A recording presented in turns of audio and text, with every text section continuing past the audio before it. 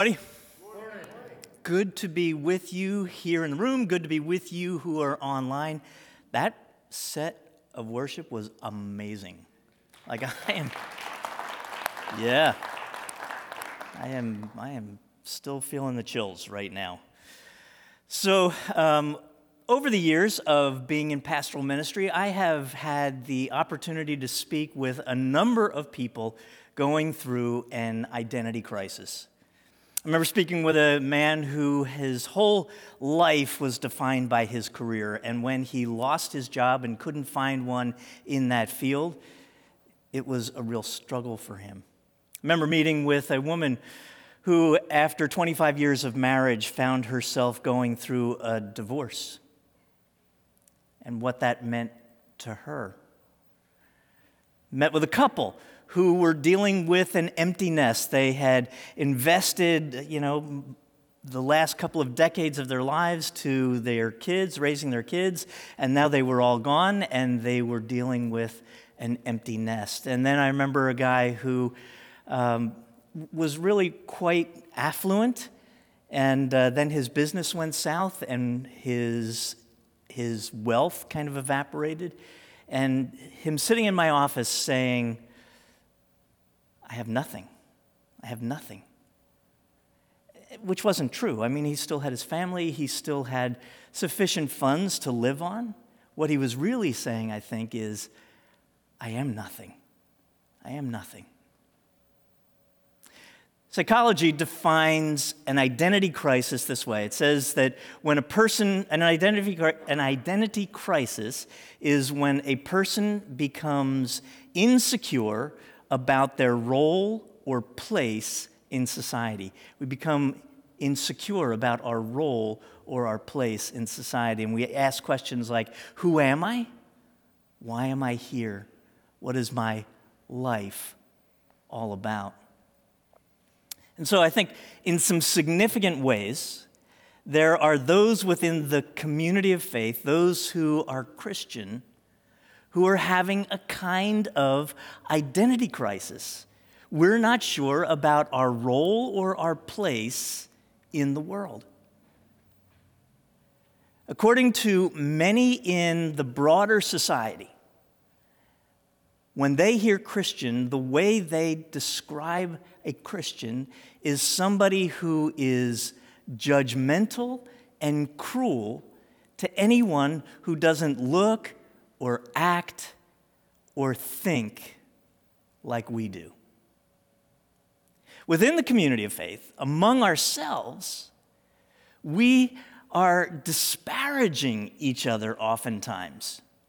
I've seen Christians who, in disagreeing over matters of faith and practice, behave more like MMA fighters in a cage match than as Christ followers who are trying to figure out how to love God and love other people.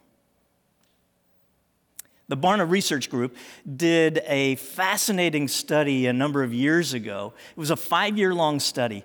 And what they did was they looked at attitudes and behaviors of Pharisees. And they listed 5 attitudes of a Pharisee, 5 behaviors of a Pharisee. And they did the same thing with Jesus. 5 attitudes of Jesus, 5 behaviors of Jesus. And they listed these 20 attributes out. And then they did a survey across the country, and they said, as you read these, check off the ones that when you think of Christians or Christians that you know, check off the ones that you think of. And at the end of that survey, they found that 51% of people across the country, both Christians and non-Christians alike, 51% said that Christians behave and have the same attitude as Pharisees over Jesus. The president of Barna, a guy named David Kinnaman, in looking at this research, said this: the majority of Christians seem to be more concerned with what they call unrighteousness than they are about self-righteousness. Christians are more concerned about unrighteousness than self-righteousness. Jesus put it this way: we're more concerned about the speck in somebody else's eye than the log in our own eye. I see this playing out in our own denomination, the United Methodist Church. As we are in the process of dividing as a denomination over the question of what does it look like to love and be in ministry with people in the LGBT community. And rather than working together to figure that out, we disparage one another and we go our separate ways. So in this series, we're going to look at some of the basics of the Christian faith, what it means to be a follower of Jesus. And we're going to do it with the help of an old friend, a guy named John Wesley. John Wesley was the founder of the Methodist movement back in the 18th century. And not only the Methodist movement, he was a point leader of what historians call the Great Awakening that swept through Europe and over into the colonies of America. An awakening, a reawakening to what it means to be a Christ follower. It was one of the most significant times in Christian history, and Wesley was a point leader in that. And he still has things to teach us, I believe, today.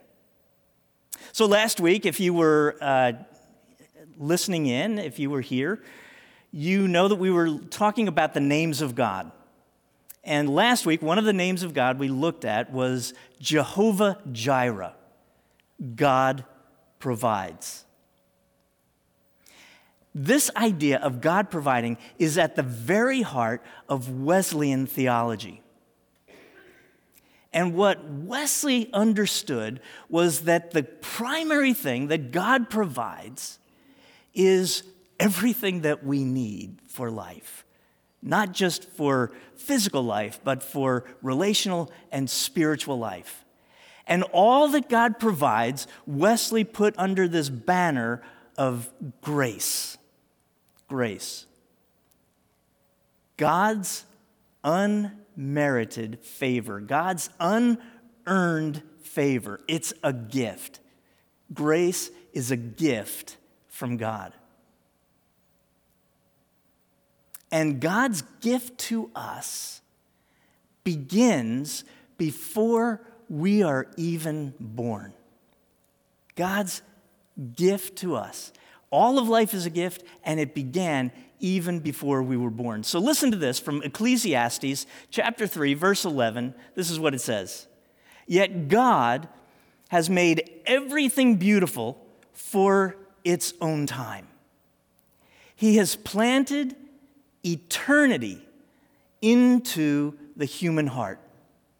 But even so, people cannot see the whole scope of God's work from beginning to the end. God has planted eternity in our hearts. Now, what's eternal? Creation isn't eternal. The universe isn't eternal. Everybody, even those outside of the faith, understand that the universe had a beginning, a time where it all started.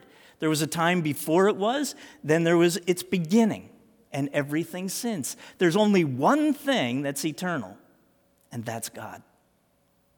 God planted himself into the hearts of human beings.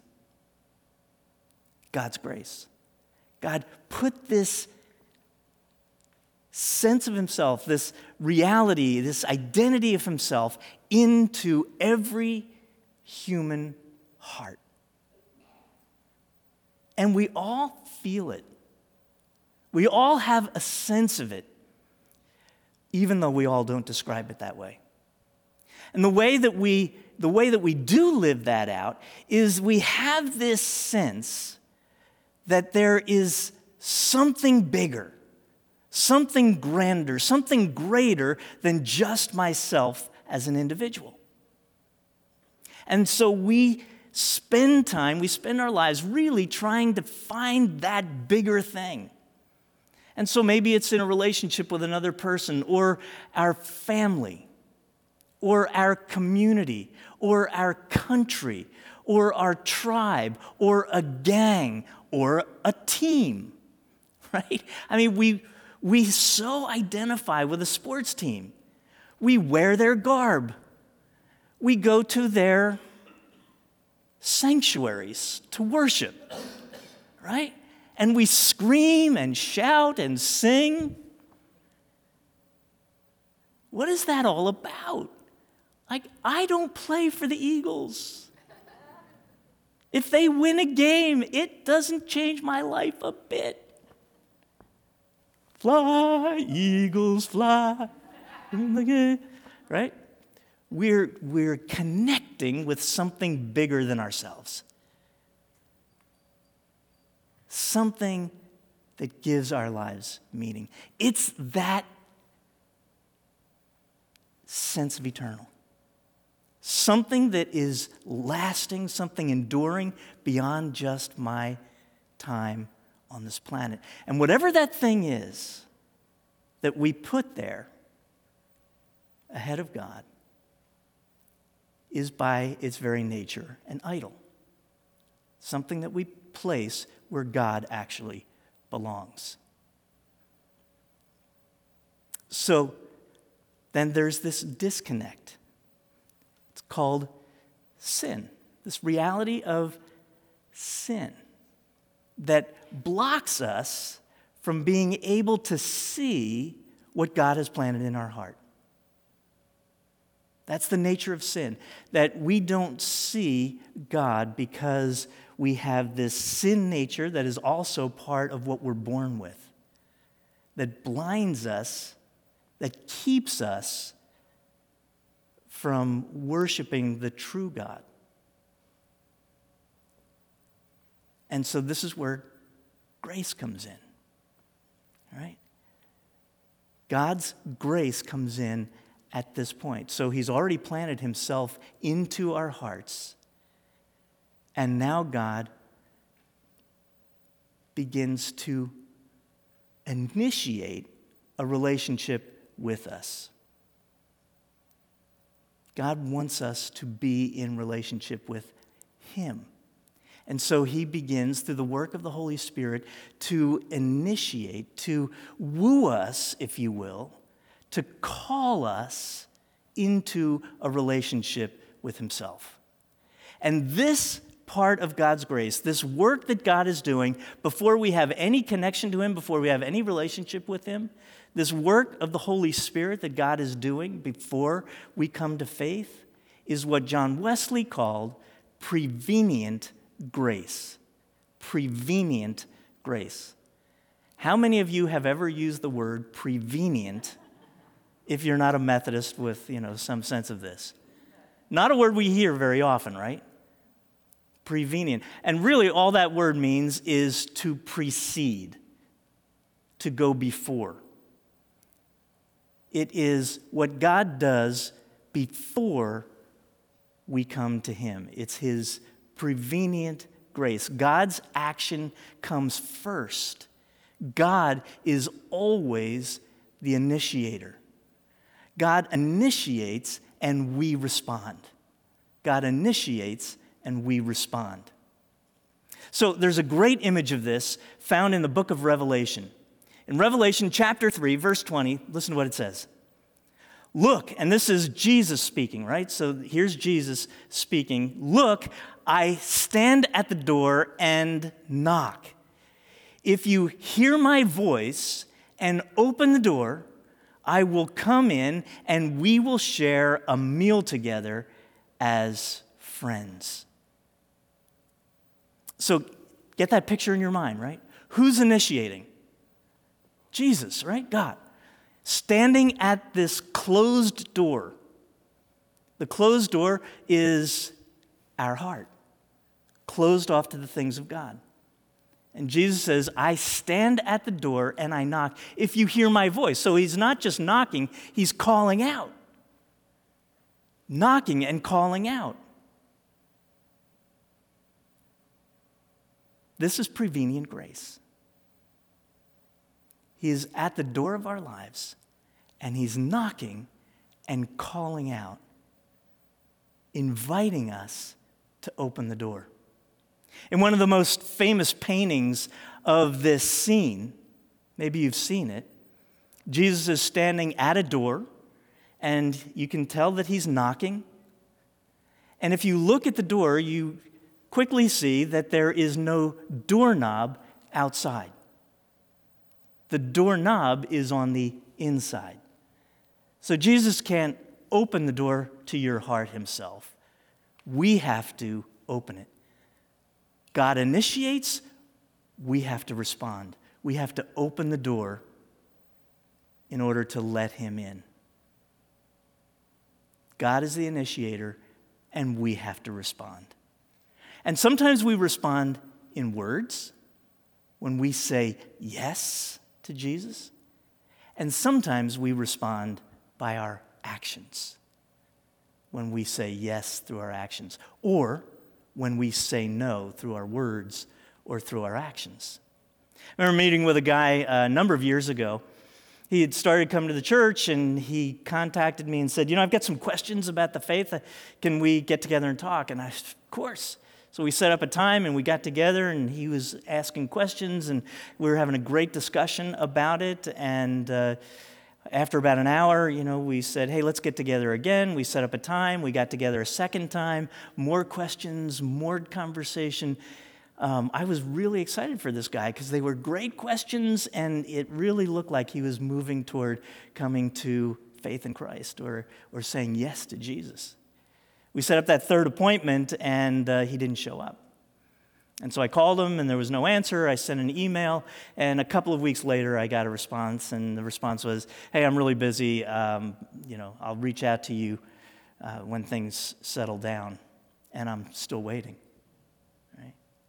I don't think he actually said no out loud, like, no, I've looked at this and I'm rejecting this. But it was a no by his actions. There was another guy, similar kind of thing. He started coming to the church, and reluctantly, which a lot of people do, should be, I feel like maybe it should be part of our logo, right? Hope, we come reluctantly. Right, so reluctant, but his wife and kids were coming, so he would come. His wife and kids started coming regularly. He would come occasionally, but over time he began to think, this isn't all that bad. Another part of our logo. Hey, hope, it's not that bad. It's really motivating. And as he would show up, and he began to get acquainted with some other folks and, spend time in the lobby and get to know folks in the lobby. And he began to develop some friendships with some guys. And those guys started to invite him to help out. There'd be some project they'd be working on, and so they'd say, hey, can you give us a hand? Sure. And he started showing up, and those friendships began to grow. And periodically, one of those guys would say, hey, I'm part of a Bible study. Would you like to come? And that was a bridge too far with this guy. Like, yeah, no, that's not my thing. I'm really not interested. And that was fine. He continued to come. They continued to engage with him, and periodically one would invite him to a Bible study. This went on for about 12 years. 12 years. Eventually, I asked him, I was starting a small group of guys, and I asked him if he would come. And I said, look, there's going to be about half a dozen guys. You know at least 3 of them, so you know what kind of guys they are. And here's the thing. It's going to be a 6-week study. I need you to commit to 3 weeks. At the end of 3 weeks, if you hate it, you're done. Right? So that was a low enough commitment, low enough bar. He knew the guys. He came to that study. And he kind of liked it, but didn't say a word. And week after week after week, and it went on beyond the 6 weeks because the guys really enjoyed it, and he didn't say a word. And I remember the first time he spoke, it was a big deal. Like he actually said something in the study. It's very cool. Fast forward a couple more years, and I was sitting with him on one of the mission trips that we took at that time. And we're sitting there that evening, and he's telling me about his faith in Christ. That story is a story of not just one yes, but a series of yeses. Not just word yes, but action yes. He didn't say yes to coming to church, but he started to come. He didn't say, he did say yes to Bible study by coming, right? But it was his actions more than his words about coming to faith in Jesus. It reminds me of a parable that Jesus told.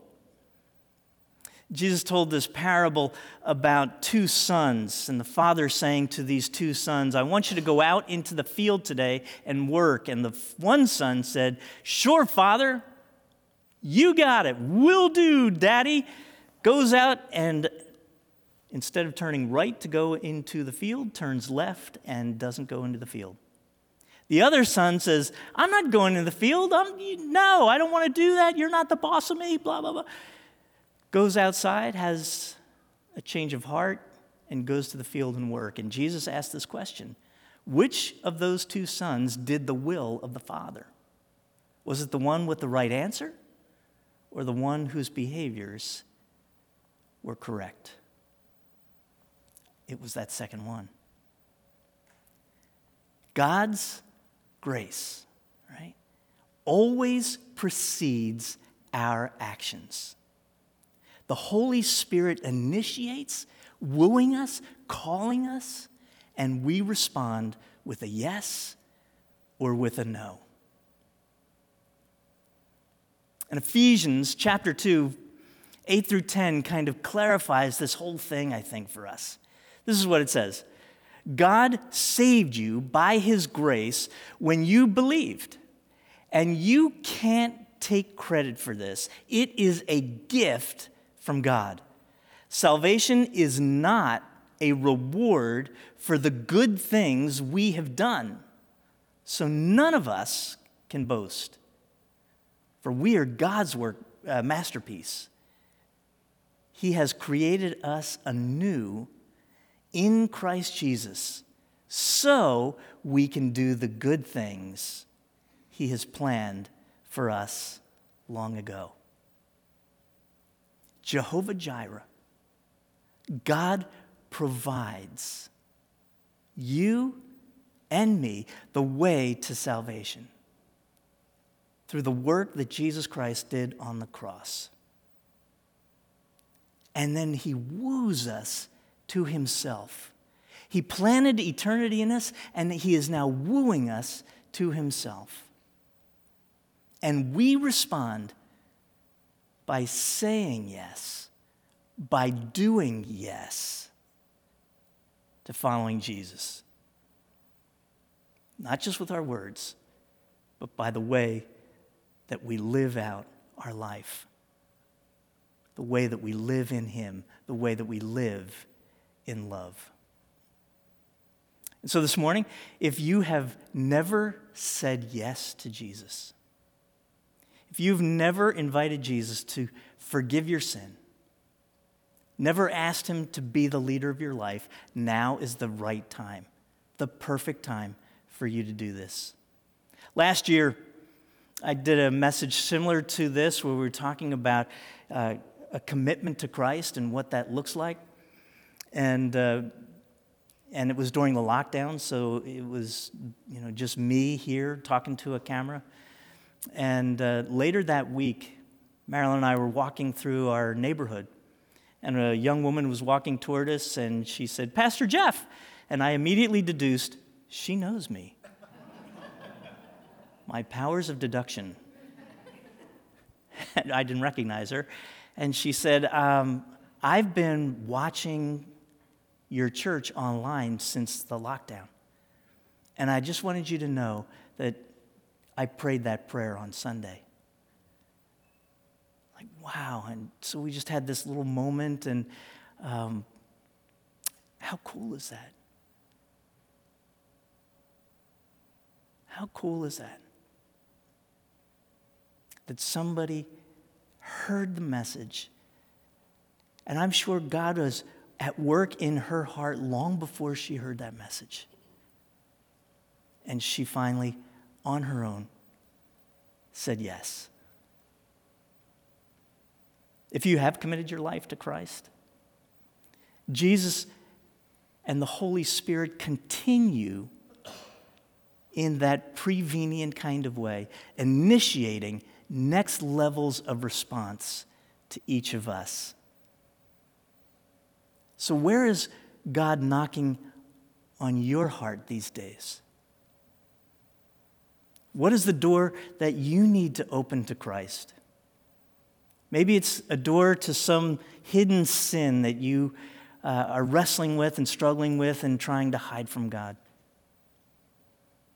Maybe it's some idol, something that you have put as more important in your life than your faith in Christ. Maybe it's some new direction that you feel the Spirit is kind of wooing you towards, pulling you towards, and you haven't said yes yet. So we're going to enter into this time of communion. And I want you to know that communion is not just some ancient ritual or thing that we do as Christians because it's a sacrament. It's more than just a symbol, even, of Christ's death on the cross. John Wesley, in writing about the Lord's Supper, said this: "It is the grand channel whereby the grace of his Spirit was conveyed to the souls of all the children of God." Or to put it another way, God initiated this. Jesus initiated this. And as we respond and take it in, God honors and blesses that in our lives.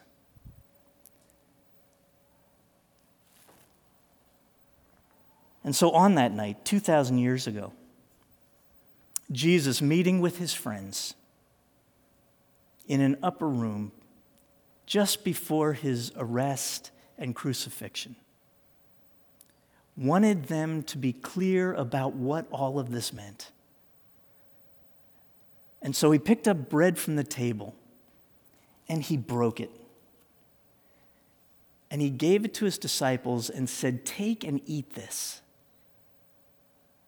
in remembrance of me." This is a symbol, this is a representation of my sacrifice for you, my broken body, broken for you, that you might find forgiveness of sin and respond to eternity that my Father has planted in your heart. The body of Christ. And likewise, Jesus took the cup and he gave it to them, saying, "This is the blood of the new covenant, which is shed for you and for many for the forgiveness of sin. As oft as you shall drink of this cup, do so remembering me." The blood of Christ shed for you. So for those of you who are at home, whatever you have as a symbol, I want you to recognize that it's more than just a symbolic thing. If you haven't already gotten it, I want you to do that today. Maybe you've never done this online, and I want to encourage you to do this today as an act of yes to Jesus.